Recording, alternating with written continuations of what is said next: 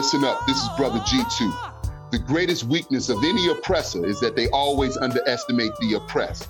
So I'm encouraging everybody, we need you to invest in the On the Ground podcast. You can reach us at J4J_USA on Twitter, and you can reach us at our website, www.J4Jalliance.com. We need you all to get with us every Monday night as we celebrate being on the ground. Habari Ghani, Hotep, Peace, Jumbo, what's happening and what up, though? This is your man, once again, Brother G2, host of the On the Ground podcast. This is the space where we lift up the artistic science and community organizing, and we deal with issues that our people are facing on the ground. On this podcast, you will not get politically correct conduct. You will get the truth about what is happening in our communities, and you will hear from the people that are moving to make change. Too often, this system teaches us that there's nothing we can do, that is hopeless, that you have to be some type of supernatural, super activist in order to make change. But we understand that the reality is we have to create our space to build power. We have to realize, as Ella Baker said, that everybody can be a leader, that any person, regardless of their income, has the ability to see the world for what it is, to see the world around them, analyze it for how they fit in the world, and move to change it. So that's our philosophy. That's what we believe in. And we like to lift up on this podcast those folks that are clear on issues and moving to make change. The theme of our show today is You Must Learn. And we are going to talk about the purge of Black teachers across the United States. What we see happening in classrooms across the United States is that schools, the teaching force is getting younger and whiter, and it is not reflective of the body of students that are in the classroom. Despite the fact that we have tons of research that says that children do better when they are taught by people that look like them. We see teachers that are younger, whiter, transient in our schools, and our young people suffering as a result. But we want to connect that to a bigger question as to what's happening to Black cities around the United States. So we're going to get into it today. And I have two warrior queens with me. These two sisters are amazing. They are powerful, committed, fierce, brave, bold, brilliant Black women that made their life children, that decided a long time ago that they weren't going to be an accountant, they weren't going to be a corporate attorney, they weren't going to be a hedge funder, they weren't going to be a real estate agent. They decided that I was going to make my life the development of the next generation. First, I'd like to introduce my sister, Okaya Kaur, who is from New Jersey. And Okaya Kaur is a member of Parents Unified for Local School Education, Pulse, but also a key organizer in the Black Lives Matter at School movement. And so what's happening, Okaya Kaur? How you doing, sister? Hey, G2. How are you? I'm doing well. Good. And then we have my sister, Tara Stamps. And Tara Stamps is a warrior who is a member of the Chicago Teachers Union, but has been a fierce fighter for justice. She's a movement baby. Her mother is the ancestor, Marion Stamps, who was a legendary community organizer in the Cabrini Green housing projects. I've seen pictures of Tara as a little girl with Afro puffs out there with her mama in the streets, but she has carried on that tradition, and she is a force in the city of Chicago and a voice that I believe in my heart has to be heard. So good morning, Queen. How you doing? Peace. Good morning. I'm doing excellent. And getting better. Absolutely. Before we jump into it, and thank you all for joining me this morning, I want to just do a member spotlight.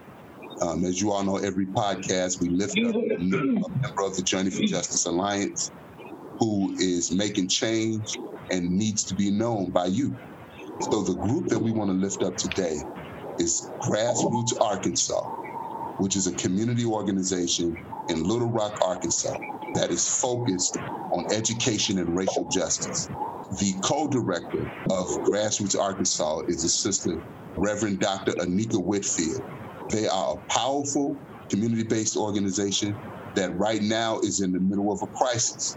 I don't know if you all heard, but Little Rock, Arkansas, as we may know, is the home of Central High School, which was desegregated by 9 brave, bold, and beautiful young people in 1957, because despite the passage of Brown v. Board, there was a movement across the United States to not adhere to that mandate.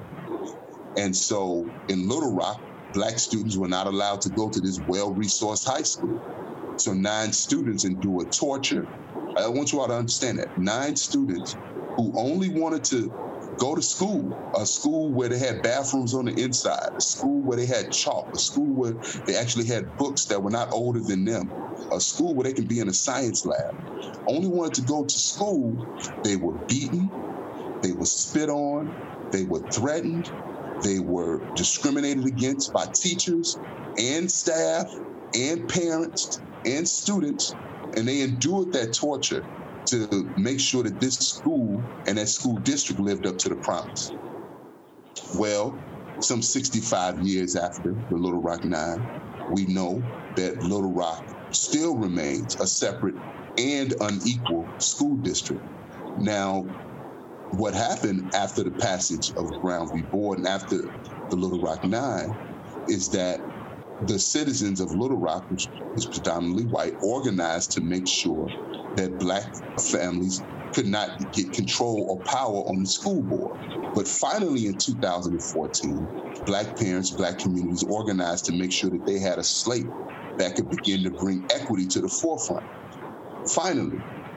And in 2015, the state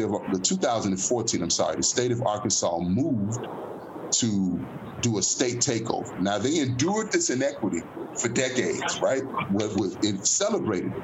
But then when Black people finally got power on the school board, they took their power away by instituting a state takeover. Well, the 5-year period of state takeovers where they have to be evaluated is coming up.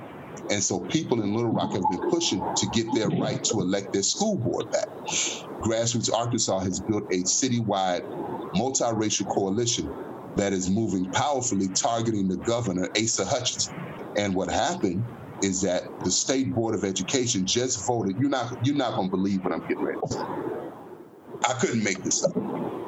They just voted to give the white schools back the right to elect their school board, but to keep the Black schools under state receivership.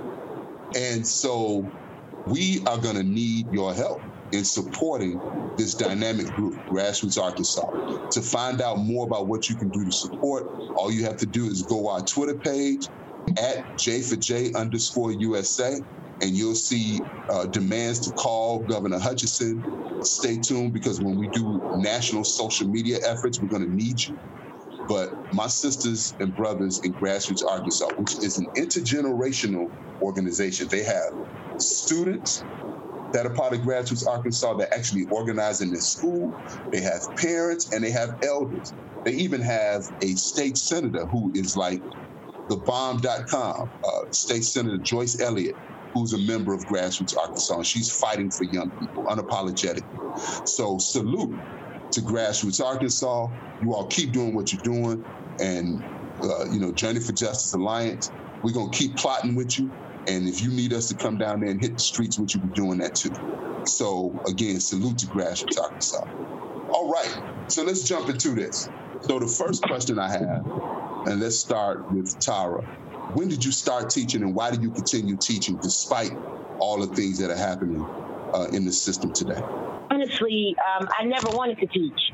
I thought I was going to be the next Oprah Winfrey or the first Tara Stamps, to be really honest with you. And that's what I went to school for, and that's what my communications was and all of that. However, when I went to Central State HBCU, I left with my degree, but I also left with a small child, my daughter, Najida.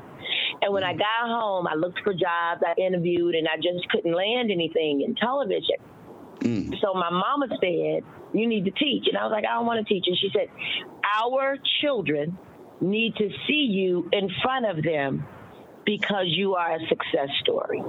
You was born and raised in this community. You from Cabrini Green. You from the projects, and you're one of the very few that actually went off to college, came back with a degree, and our children need to see that. And so, you know, my mama is like, it's like God, Jesus, and then my mama.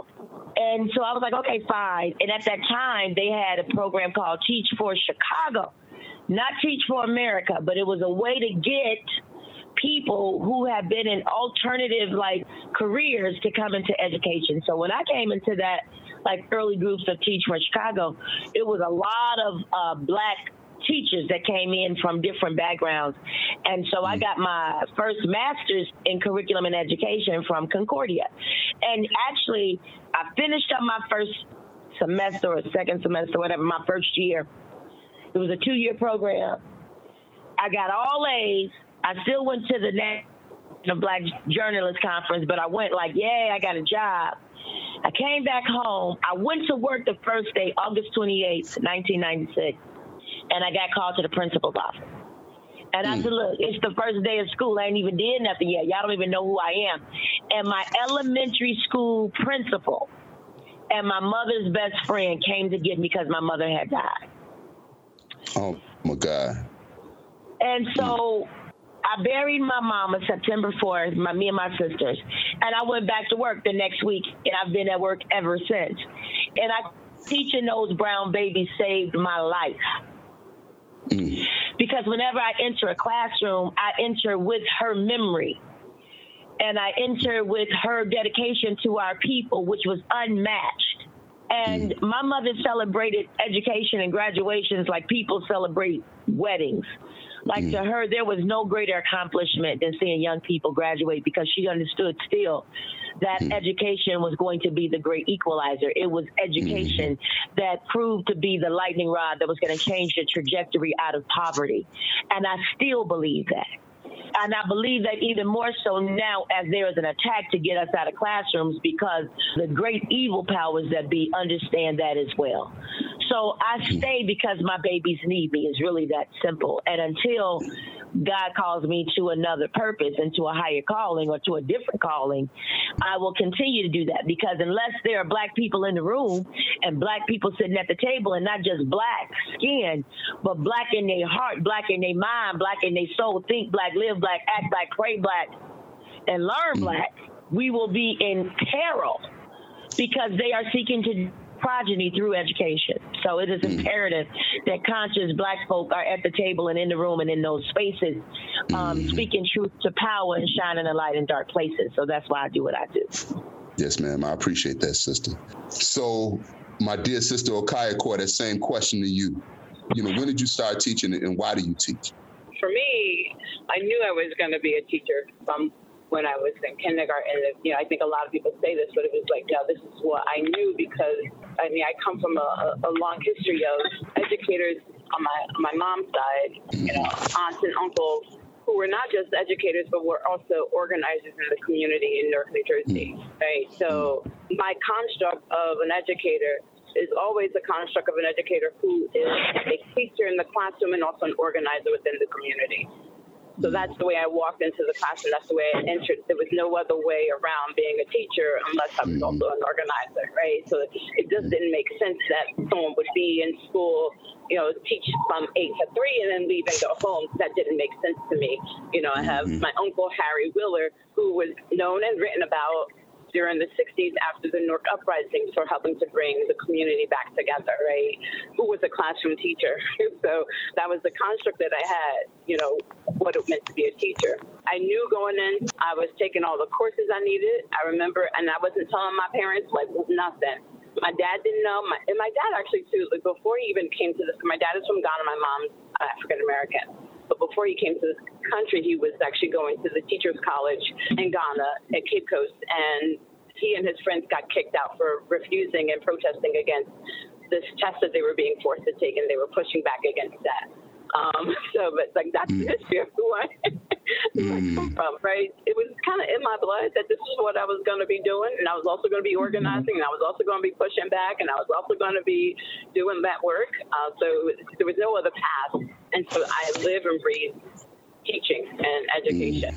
and having grown up in Newark and seeing what's happening in the community with our school and just observing that, like being not only, being directly impacted by it, but also seeing it after I'm done and gone, seeing it happening to next generations beyond, right? This is like a nonstop, ongoing assault on Black communities and Black environments, right?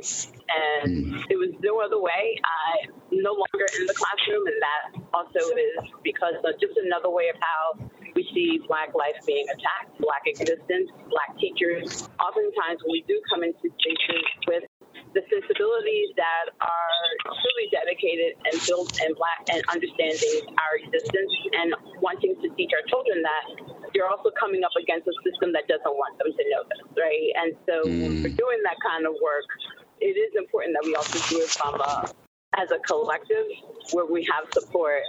But I'm a educator who's been pushed out, who was pushed out because of the work that I was doing. Yes, ma'am. And so it's important for us to understand how that also plays into our experiences, not changing it, but also understanding that this is how we were impacted, right? So it's not just, okay, yeah, they're pushing us out because they don't want us there at all, period, right? And so how do we, as community, how do we get the communities to change the direction of, because, it's really, you're pushing up against systems of dominance, you're pushing up against the establishment. And so how do you force them to be accountable and say, hey, no, we're no longer going to allow this. These are our teachers and we love them.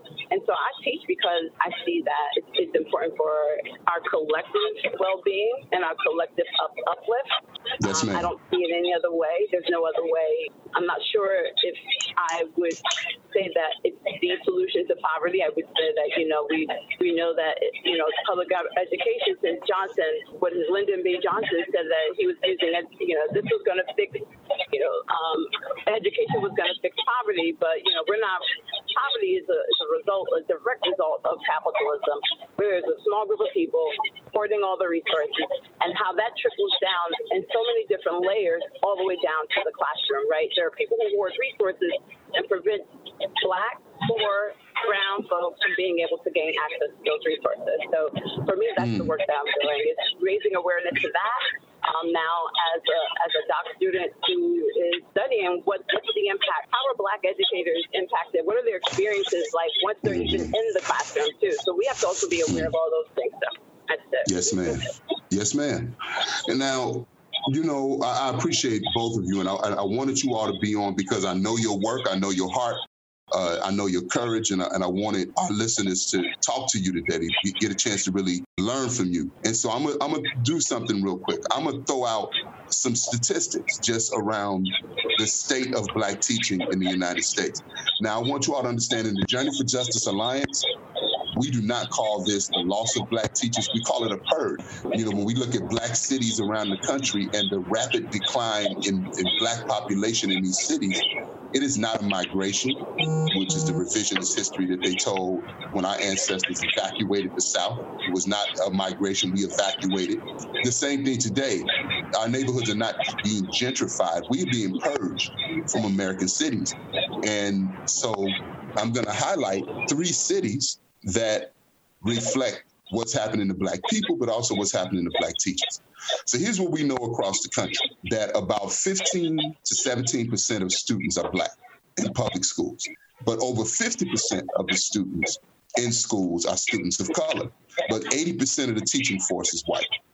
We know that colleges of ed around the country are in the single digits in regards to the numbers of Black teachers that are being produced. For example, colleges of ed in the state of Illinois average about 4% of their college of ed graduates being Black teachers, about 6% being Latino. And we know that Black teachers are leaving the system at rates higher than any other group. But here's a little history.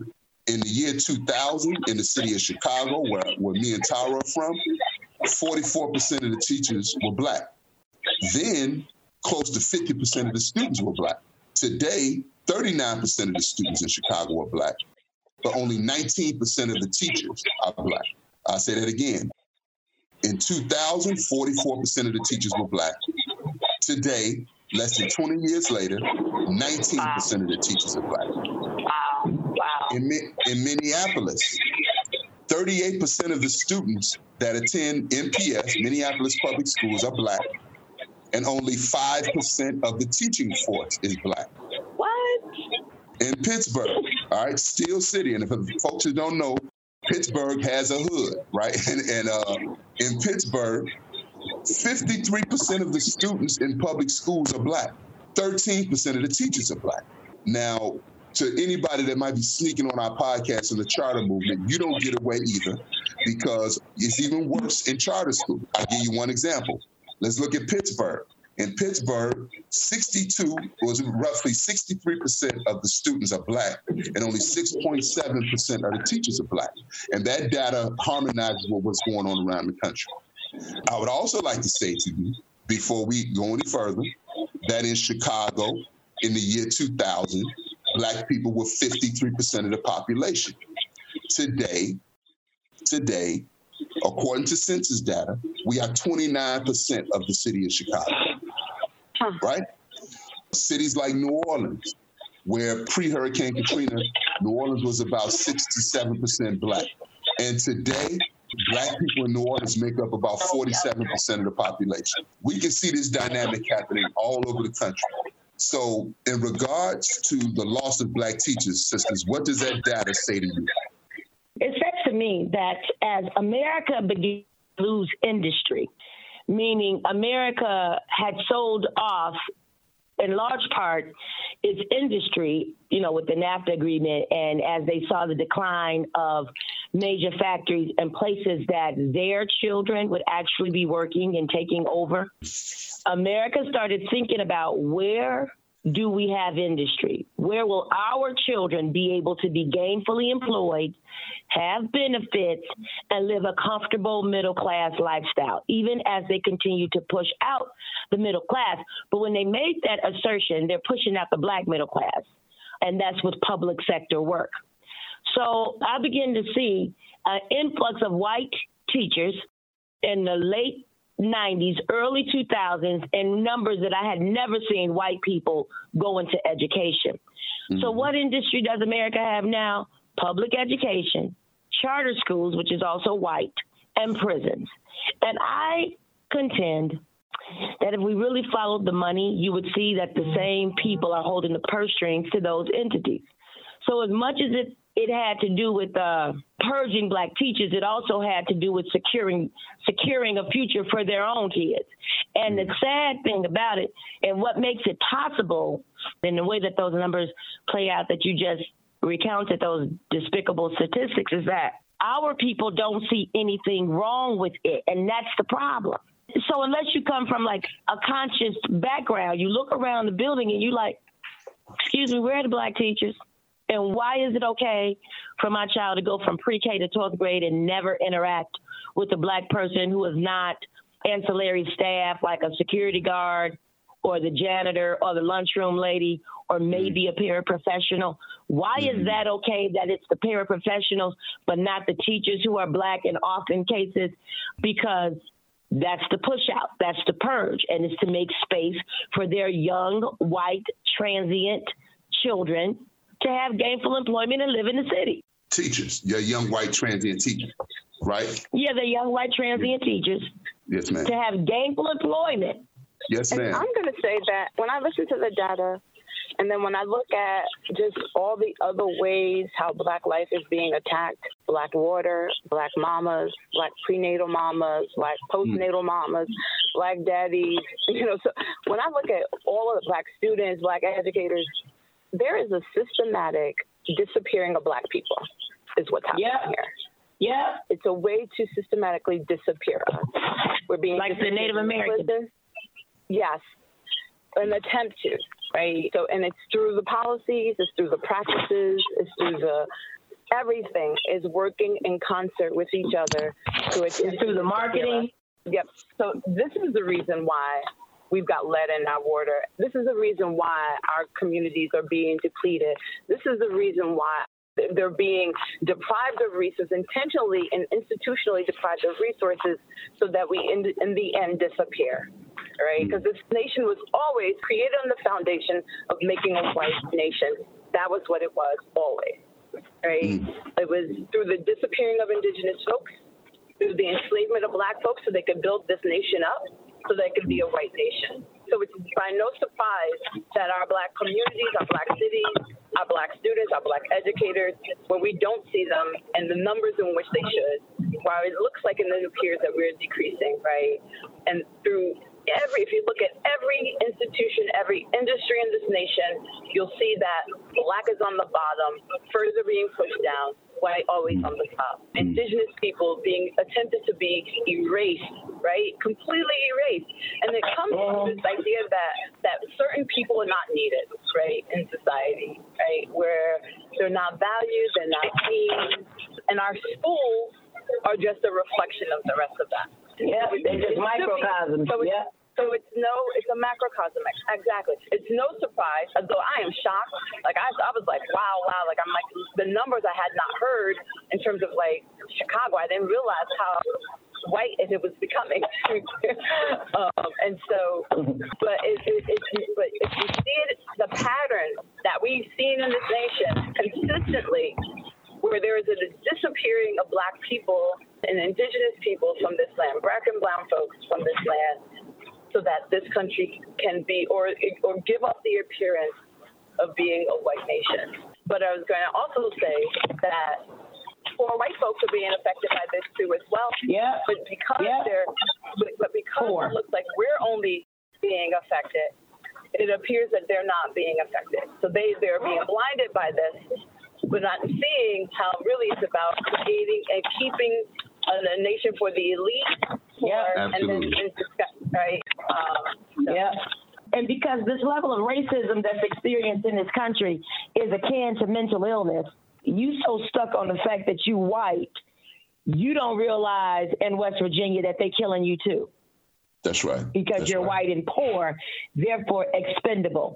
So as much as this is about race, which we know it's always about race, and I love the sister's explanation of America always wanted to be a white nation. Americans are mad now. Part of they mad now because we still ain't dead. They just like, damn, why y'all not white? Why won't y'all die? We've done everything, every diabolical thing that we can do to a race of people, much like the Native Americans, and still y'all will not die. But they are mounting assaults, and they are mounting assaults in all of the ways that the sister just pointed out. Every day. The other thing is, too, we actually are the moral compass of this nation, too, as well. Yeah. So there's in the Akan, they have this, what they call this mythical bird. It's not a myth, but they call it the Santrofi Anoma. And the Santrofi Anoma, it's also called the dilemma bird. And they call it the dilemma bird is because it speaks convicting truth.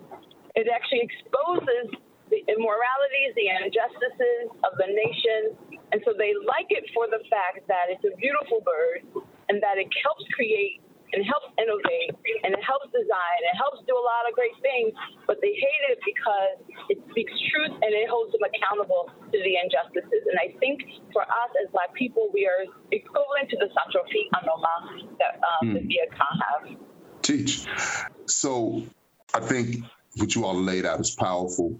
I do just, Tara, a polite pushback on one thing. I do believe, just based on my experience, that people care. I've had tons of teachers, like, how come ain't no Black teachers in the classroom? Why are these white people teaching my kids? The issue that in a lot of places is that we don't know what to do about it. We ain't never had power, so we don't know how to speak power to power. And so it's just like you don't like the liquor store owner that talk to you like you're crazy. But what you gonna do about it? And I think that is a lot of what our work is. The reason we want to lift this issue up today is because just like there is a move in this country to stop school closings and to push for community schools, and with the advent of Black Lives Matter School Week and initiatives like Grow Your Own Teachers, we have to begin to teach the artistic science of community organizing to those who have the stomach to do it. Because it ain't for everybody, because sometimes that water can get real deep. It can get real deep, right? And so we have to begin to teach the artistic science of community organizing so that in our communities, we understand how to speak power to power. Now, you all laid some stuff out and inspired me to do a little on the ground research while you all were talking. And I wouldn't have done this if you all wouldn't have been teaching. I just want people to hear this, because what some people would do is dismiss what these sisters are saying as militant. It's not militant. It is called clear, honest analysis.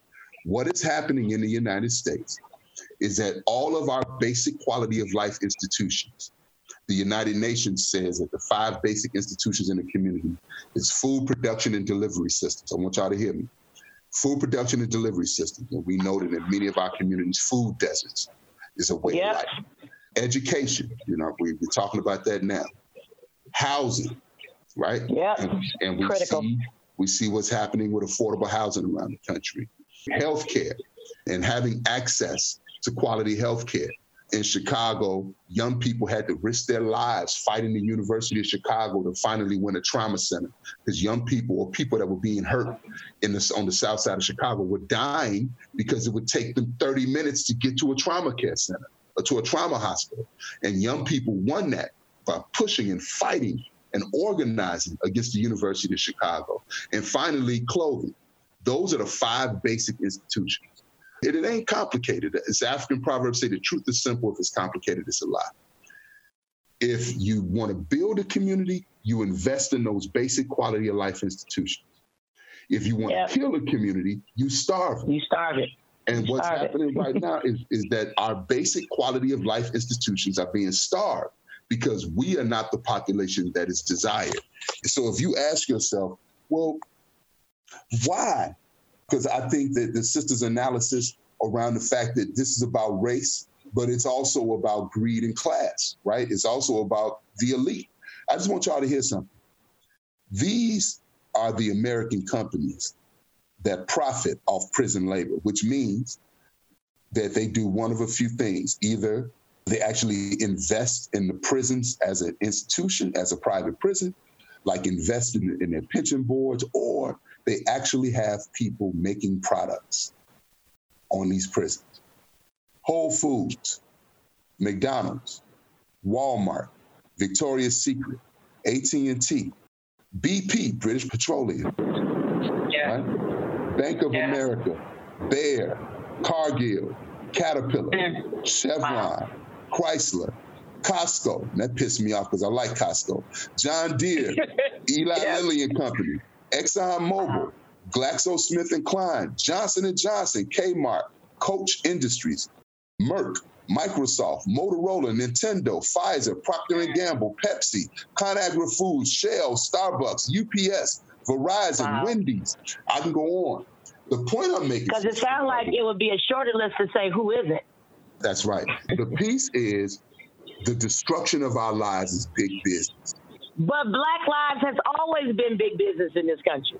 Yes, ma'am. Absolutely. Absolutely. So despite how disheartening this stuff is, Tara said, we're still here. And what we know in our history is that there is always a resistance. There's always a resistance. Yeah. And today, thank the Creator that our lives have been guided where we are part of that resistance. And the work is to begin to, one, help develop the type of people that can wage struggle, right? Because I say community organizing sounds easy till you have to do it, right? And the second piece is how do we leave the next generation something more than problems? And we've got a few minutes left, so if you all could please be concise, but please lay it out. Okayako, I would like you to just share a little bit about Black Lives Matter at School Week and what that work is looking like. So Black Lives Matter at School Week of Action it's part of a national organizing effort started by educators, parents, community folks.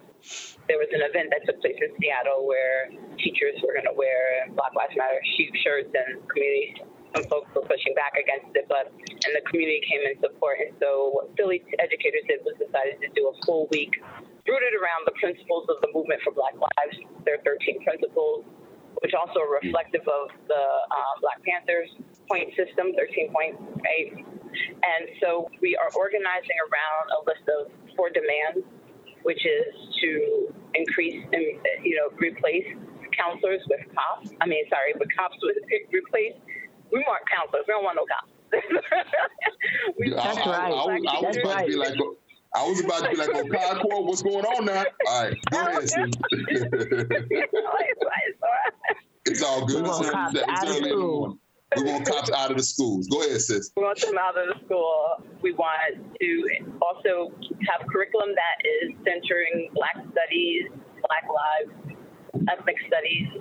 We want to hire more Black teachers so we understand the importance of that, and then also restorative practices at schools. And I want to quickly just kind of talk on the point on the hiring of Black teachers. I do want to talk about the study that was done a couple of years ago, and they were looking at whether or not Black teachers were being hired, what was happening, and the rhetoric is they're not going into the teaching profession, or they're not being recruited by colleges, right? And so what they found actually was, in this particular study, was that not only were the teachers not being hired, but they were actually applying. So it wasn't like they were not applying for the job. They were applying in the numbers that were representative to the ratio that represented the community. However, they were not being hired in that way. And it did not look the same way for other teachers of color. So I want to highlight this because when we often clump, the narrative has now become like whenever we start talking about, let's hire more Black teachers, then people say, let's do teachers of color. And I'm not saying that everyone's not needed, but what I'm explaining here in this research was even when Black teachers are applying at the numbers that they represent, they're not being hired at that number. However, every other teacher of color is. Asian Americans, if they're applying at 6%, they're being hired at 6%. Latinx folks, if they're applying at 7%, they're being hired at that much. With Black people, if they're applying, let's say it's 12%, they're being hired at maybe less than that, right? So that shows that there's a systematic and institutional disappearing of Black people from even gaining access, right? Even gaining access and opportunities. And that's why it's important and clear that when we say Black, and we're not saying teachers, we're not clumping us all together. Yes, we need to understand why other people may not be going in. And yes, we're all needed because I think everybody, in order for us to be a truly anti-racist society, we do need a multicultural society that understands all of these things, that understands how all of these systems of oppression impact all of us, right? Particularly how Black folks are impacted, right? And so I know I wanted to keep it short, so that's it. No, so I think it's important for us to understand that.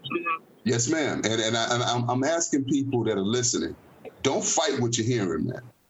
Understand what you're hearing. Understand, that sister just said that Black teachers are applying to be hired, and other teachers of color are applying to be hired at the rate in which that reflects the student population. And Black teachers are doing the same, but Black teachers are not being hired. America's biggest evil, family, has been its psychopathic hatred and extermination of Native American people and its psychopathic hatred of Black people. You want to say, what do you mean psychopathic?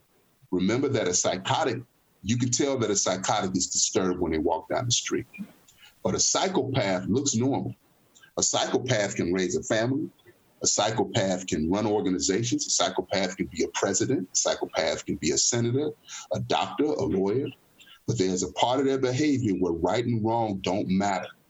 They don't care about right and wrong. And for race in America, America is psychopathic. And I want to encourage folks that have not read this book to please read The Psychopathic Racist Personality by the late, great Dr. Bobby Wright. Read that book, all of 15 pages. But most profound 15 pages I've ever read in my life that explains the psychopathic nature of how race is addressed in this country. That's why, a police officer can gun down a 12-year-old in Cleveland and people try to come up with reasons why he deserved it. This is why a police officer can murder Rekia Boyd in cold blood and the system mobilizes to protect this officer. This is why a police officer can shoot Laquan McDonald pump 16 bullets into a boy and then mobilize to cover it up. And then a former mayor of this city, the former chief of staff to the White House, actually cover it up so that he can actually keep his damn job. Excuse my language. I don't want us to think that these things are not connected. You know, to deny people housing, to deny food production and delivery systems, to deny education opportunities, to justify the murder and the slaughter of human beings is psychopathic. So I appreciate you, sisters, for laying out, you know, and just teaching the way you all are teaching this morning. Now, and one last thing I want to ask, because I think this is also nuanced, and adds a little bit nuance. In this particular study, they also found that it wasn't just white principals that were not hiring the Black teachers. They also found that Black principals were also not hiring at the rates in which they were applying. So this speaks to, it's a little bit more nuanced when we talk about how we as also people of color can uphold systems of oppression and project it to on our own people, right? So if we don't understand how we are internalizing these messages too as well, we end up supporting and protecting the system and helping it move in the way that. There's a saying thing that we say, and we say that, you know, racism is not an opinion. It's not, you know, something you can think your way in and out of. It's like an incurable disease. Yeah. That the only way that we will beat racism is if we all say, okay, I've got it. If you're white, assume that you're racist. If you're Black, assume that you've been impacted by internalized racism. Assume that we suffer from it, all of us. I don't care how conscious we think we are, all of us. And then we struggle against it until we struggle against it to the point where a cure is actually possible. But as long as we think we're progressive, you're white, you're progressive, so you're not racist, but you squash the voice, you progressive until it comes to independent Black leadership. Or, you know, you Black and you figure, oh, well, I'm successful, you know, I'm conscious, so, you know, I look through my third eye, I haven't been impacted by racism. That's bullcrap. We struggle every day to destroy that Negro inside of us and to let that African breathe. Every day, every day. Every day. So look, you all have been teaching too hard and laying it out. Tara, I want you to close us out, sister. If you can explain a little bit about something that you all are doing as a union now, where you are bargaining for the common good. Right now, as we're recording this, the Chicago Teachers Union is on strike, and their demands are very unconventional. They are not just striking over class size, things that you would expect, right? Pay. And teachers deserve to be paid, but they're also striking on key issues, like they're calling for 75 sustainable community schools. They're calling for affordable housing around those sustainable community schools so that parents, families, and teachers can live in the neighborhoods in which they go to school and teach. They're also calling for a restorative justice practitioner in every school, a school nurse in every school, but they're also calling for a pipeline for Black teachers and also support of the Grow Your Own Teachers initiative. And I want you to break that down a little bit for us, sister, just so that folks understand what that means. Okay, so to the best of my ability, but let me address one thing and then we'll move on. Thank you for your gentle pushback, because I would hate to leave this broadcast and it gave even any appearance that I was saying that because we don't know or because we accept these things as they are, that it's okay. It's not okay. And I'm inclined to agree with what you said. We know when we walk into these school buildings and when we walk into communities, our people know that something is wrong. More often than not, they don't know what to do and don't feel like they have a choice. So that's the problem. That's it. And so much more work and has to be done around that. And you got to raise up some brave people to have these conversations and to build capacity again in our people, because this is the hardest work you're going to ever do being born Black in this country. Because every day there's assault on your life and everybody's life that looks like you. You're in perpetual war and you're surviving off continued and sustained trauma. But about the work that we're doing, I am a proud member of the Chicago Teachers Union, and we've changed the model of labor activism, not only in the city of Chicago, but particularly with teachers across this country. And we've gone from a service model where we're just demanding bread and butter issues and expanded what bread and butter issues look like. So yes, they look like wage and benefits, because I'm not going to apologize for the salary that I deserve to make, because I actually deserve to make more than that, because comparable to teachers' education, we're still at the bottom of the totem pole for our salary and wages. I am going to fight for class size, because class size matter. You cannot properly instruct 45 kindergartners or 42 kindergartners in a classroom with one teacher. That's just unconscionable. But what I also find unconscionable is the same people that we're trying to petition and say, listen, this is good. We need these things to change, because this is what's going to help us and help our classrooms and help our students. These are situations that their children are not in, and they're not going to put their children in. Lori Lightfoot would be screaming bloody murder if her child was in a classroom with 43 other kindergarten. And for folks that don't know, Lori Lightfoot is the new mayor of Chicago. Is the new mayor. And I have a simple philosophy about all things, and what's good for your child is good for mine. I want for my neighbor the same thing I want for myself, and I conduct my life as such. And because this is such an integral part of who we are, that means that we're also fighting for affordable housing. We're also fighting for living wage workers. We're also fighting for our paraprofessionals, who more often than not are from the community and still live in the community, and their wages have not grown at all. And many of our paraprofessionals and our ancillary staff, who I personally believe is just the backbone of school buildings, because they're there when we get there and they're there when we leave. They're from and of the community, are making just barely enough to not be on public aid. Just barely enough for their children to not qualify for a free or reduced lunch. In many cases, they do. So that's unconscionable. And many of these same staffers have gone back to school and improved their education, but their checks are not reflecting that movement. And so we're pressing CPS to give them raises. So if this was just about teachers getting a raise, they offered us 16% day one. We would have took that money and ran, but there are bigger, larger, more looming issues on the horizon, and ones that we are dealing with on a regular basis that are just basically destroying the very fabric of public education. And those are the things that we are fighting for.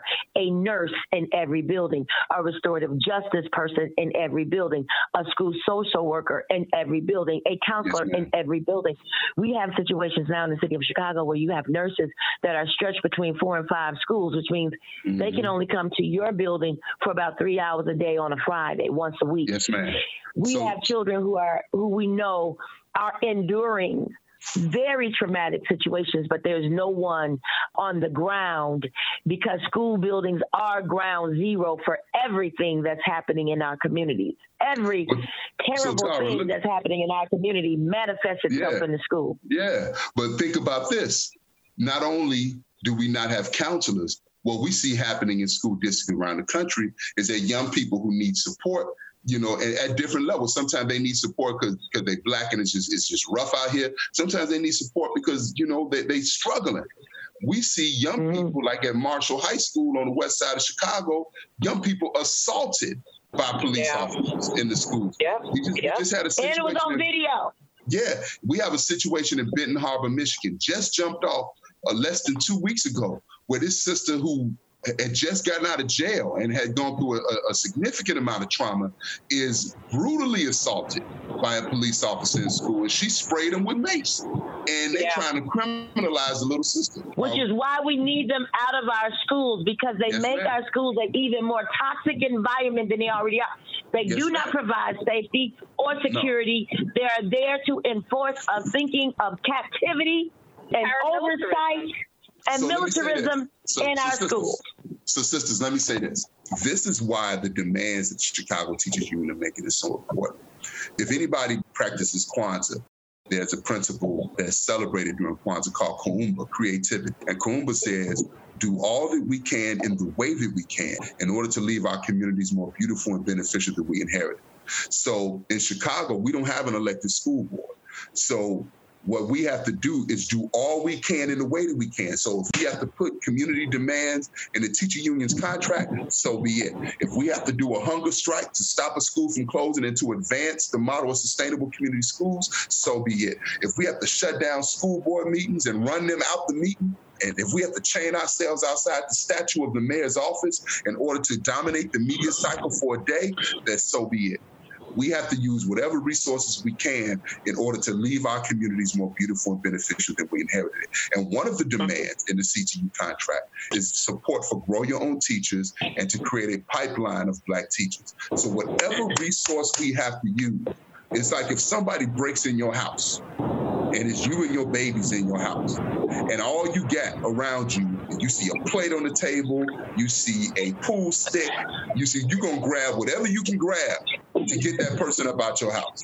So in other words, we will use whatever means necessary, whatever resources available to make sure that we're providing resources and improving the lives of our community. So I want to just ask everybody to stay tuned. Black Lives Matter at School Week is coming up, but also you'll be hearing more about organized efforts to actually increase the number of Black teachers in the classroom. In Minneapolis, they actually have a bill that they've tried to move through the state Senate. It didn't pass this year, but it moved, and through the state legislature, calling for more Black teachers in the classroom.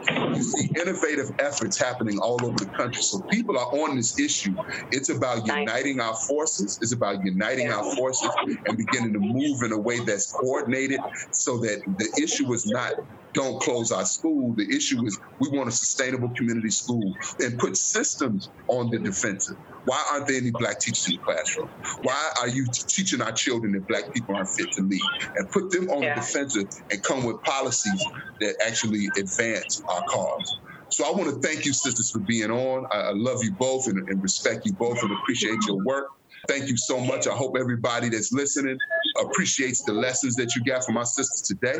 And as we get ready to close out this episode of On the Ground, the theme of our show is You Must Learn. And this song was done by one of the 5 greatest MCs to ever grab a microphone, the Blastmaster KRS-One. And in this song, he talks about how, learning about Black inventors, learning about Black people that actually built civilizations before Columbus is not taught to us in school. But you can't depend on that. You must learn. You must learn. Yeah. You must seek your history Black people out. That came after Columbus ain't taught in school. That's right. So if you want to struggle to be free, the things we have to do is this. We have to rebuild our sense of identity. A strong sense of identity leads to you having a strong sense of purpose, and that purpose determines what direction in which you move. Every living being, sisters and brothers, knows who they are, why they are, and what they must do to be who they are. Identity, purpose, and direction. So this song by the Blastmaster KRS-One, You Must Learn, perfectly lays out what is not taught in our schools and why we need more conscious teachers that look just like our children to be in the classrooms. All right. Unfortunately, in many cases, being oppressed people in this country and around the world, we tend not to know, because that's the first thing that is assaulted is the sense of who we are, right? And so if people can control who you are, they will control why you are. But we are much bigger. We are much greater than that. We are much more powerful than that. We are giants. And that's the work of teachers to help unlock that inside of our young people. So again, thank my sisters for joining. We'll talk to you all next week on the ground. It's calm yet wild, the style that I speak. Just deal with facts and you'll never get weak in the heart. In fact, you'll start to illuminate knowledge to others. In a song, let me demonstrate the force of knowledge. Knowledge reigns supreme. The ignorant is ripped to smithereens. What do you mean when you say I'm rebellious? Cause I don't accept everything that you're telling us? What are you selling us? The creator dwelling us. I sit in your unknown class while you're failing us. I failed your class cause I ain't with your reasoning. You're trying to make me you by seasoning. Off my mind with CJ Run.